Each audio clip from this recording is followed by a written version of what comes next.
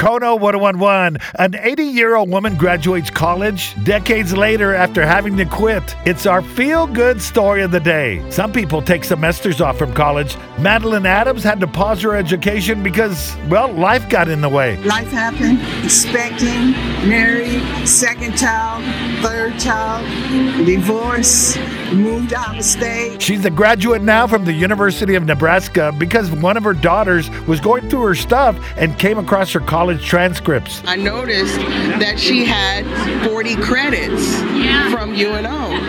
And I said, Mom, why don't you just finish? Madeline took her daughter's advice, signed up for online courses during the pandemic. Now she's a graduate and she gives her daughter all the credit. She's my biggest cheerleader. See there, it's never too late to finish what you started.